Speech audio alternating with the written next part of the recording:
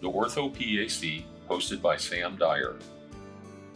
Welcome to the Ortho PAC, where we discuss up-to-date orthopedic topics for the busy clinician. I invite you to sit back and relax as I attempt to fill in the gaps between education, current events, and real-world practice. Welcome back, listeners. Today's episode is on a topic that was recently presented at our orthopedic boot camp, and it's titled Orthopedic Urgencies and Emergencies. It's my pleasure to welcome Caitlin Muldoon, who's a PA. Caitlin comes from Charlotte, where she works in orthopedics and does trauma. Caitlin, thanks for being on our podcast. Yeah, thank you so much. You had several topics you discussed in Charlotte, and I was hoping we could chat about some of the diagnoses, I should say, for a larger audience.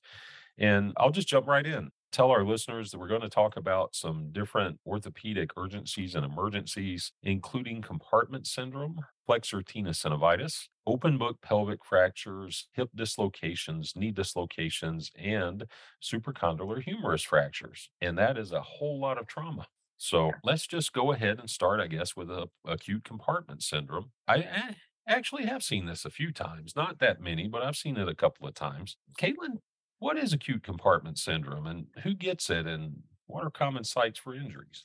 Sure. So essentially, compartment syndrome occurs when the closed muscle compartment pressure exceeds the perfusion pressure, and that results in ischemia to tissues due to decreased tissue perfusion. Anyone can get compartment syndrome, though younger patients, those between 12 and 19, tend to be more at risk. The most common way to get it is to endure trauma. That includes fractures, crush injuries, and gunshot wounds. Fractures, particularly diaphyseal, actually make up about 70% of cases on their own. Tight casts, dressing, extravasation of intravenous fluids, burns, post-ischemic swelling, bleeding disorders, and arterial injury are also common ways to get compartment syndrome. Got it. And, out of those things, I think it's really important, especially for our younger folks, to understand about getting a compartment syndrome in a cast. Mhm. If you cast an extremity early on, there's a good chance they're going to swell a lot. So it's not uncommon that you can do that, but you might want to even consider bivalving the cast and wrapping it before you send them out if you're worried about swelling. You can always put on a new cast later, but if they get swollen in there, I tell every patient that if you get swelling in this and your pain gets a lot worse, you got to go somewhere right away and bivalve this. If you don't tell somebody that and they have a compartment syndrome and wind up having problems, you're going to have some issues with that. So make sure to tell people that. And I'm glad you pointed that out. We talk about the P's. What are they? Pain, pallor, the weird word poikilothermia, and some others. You know what? If the extremity is cold and pretty much limp and no motor function, it's done. I mean, you might be able to get some back, but you really have to get to this early. That's really important. And the pain and pallor and pulselessness, some of the things come late. So you really want to diagnose it early. What are your thoughts on that? Absolutely. Compartment syndrome is a clinical diagnosis and time is tissue, so getting to it early is essential. I think having a high index of suspicion in cases where compartment syndrome is more likely is a good place to start. The first symptom is typically pain, but that's the presenting symptom for a lot of extremity complaints. We want to focus on pain that's out of proportion with the injury or that isn't being alleviated or is actually worsening despite repeated doses of analgesics.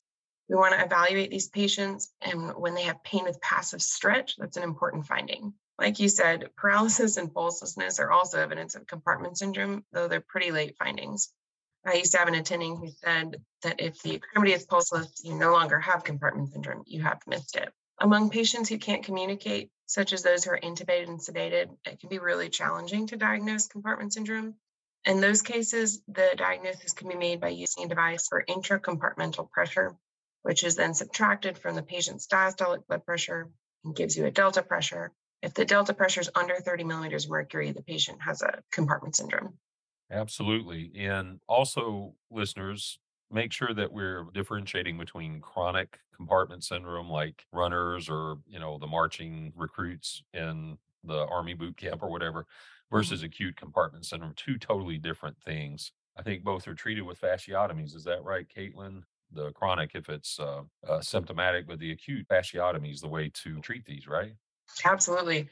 The treatment for acute compartment syndrome is an emergent fasciotomy to every compartment of whatever's involved. For example, if someone has a lower leg compartment syndrome, then we have to do a fasciotomy of all four, compartments of the lower leg.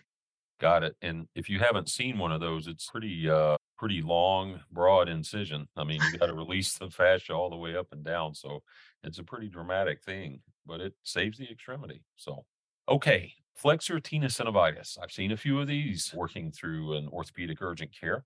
In my experience, it's usually a paronychia that's gone bad, or somebody has a bite, or somebody that bites their nails. And, if you bite your nails, stop. You get paronychias and stuff. But what's your experience with this?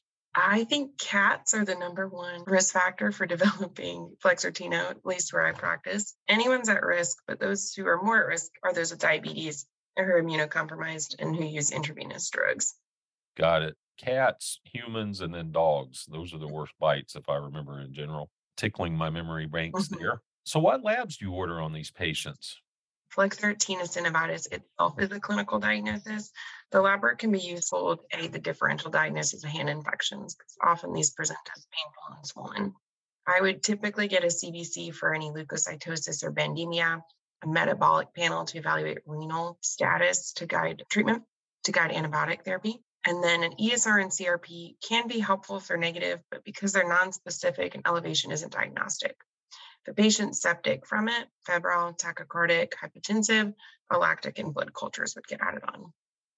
Let's talk about Cannavale signs. What are Mhm. Cannavale signs, and is there a criteria that you have to have so many positives before an IND, or is it just kind of a diagnostic guide? The Canaveral signs are a validated clinical decision tool to help diagnose this exact condition. Each of them themselves has a 91 to 97% sensitivity. And so, if there are multiple, it increases the likelihood that the condition is present. The earliest sign is pain with passive extension. And that, along with pain, tenderness to palpation in the tendon sheath, are probably the two most sensitive and specific. The other two include fusiform swelling or a sausage digit and fingers that are held in the flex position. We have a fairly low threshold to operate given the high morbidity associated with flexor tenosynovitis. Sometimes, if someone presents very early and only have one of the signs, but a compelling story, we'll observe them and do serial clinical exams and have a risk versus benefit discussion.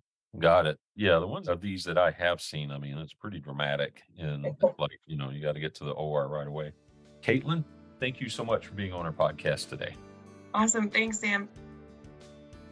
Thank you for listening to the Ortho PAC podcast. Listeners, our fourth annual Ortho in the West conference will be Arthritis to Arthroplasty, February the 17th through the 19th, 2023 in Phoenix, Arizona. The details are on paos.org website. Registration is open.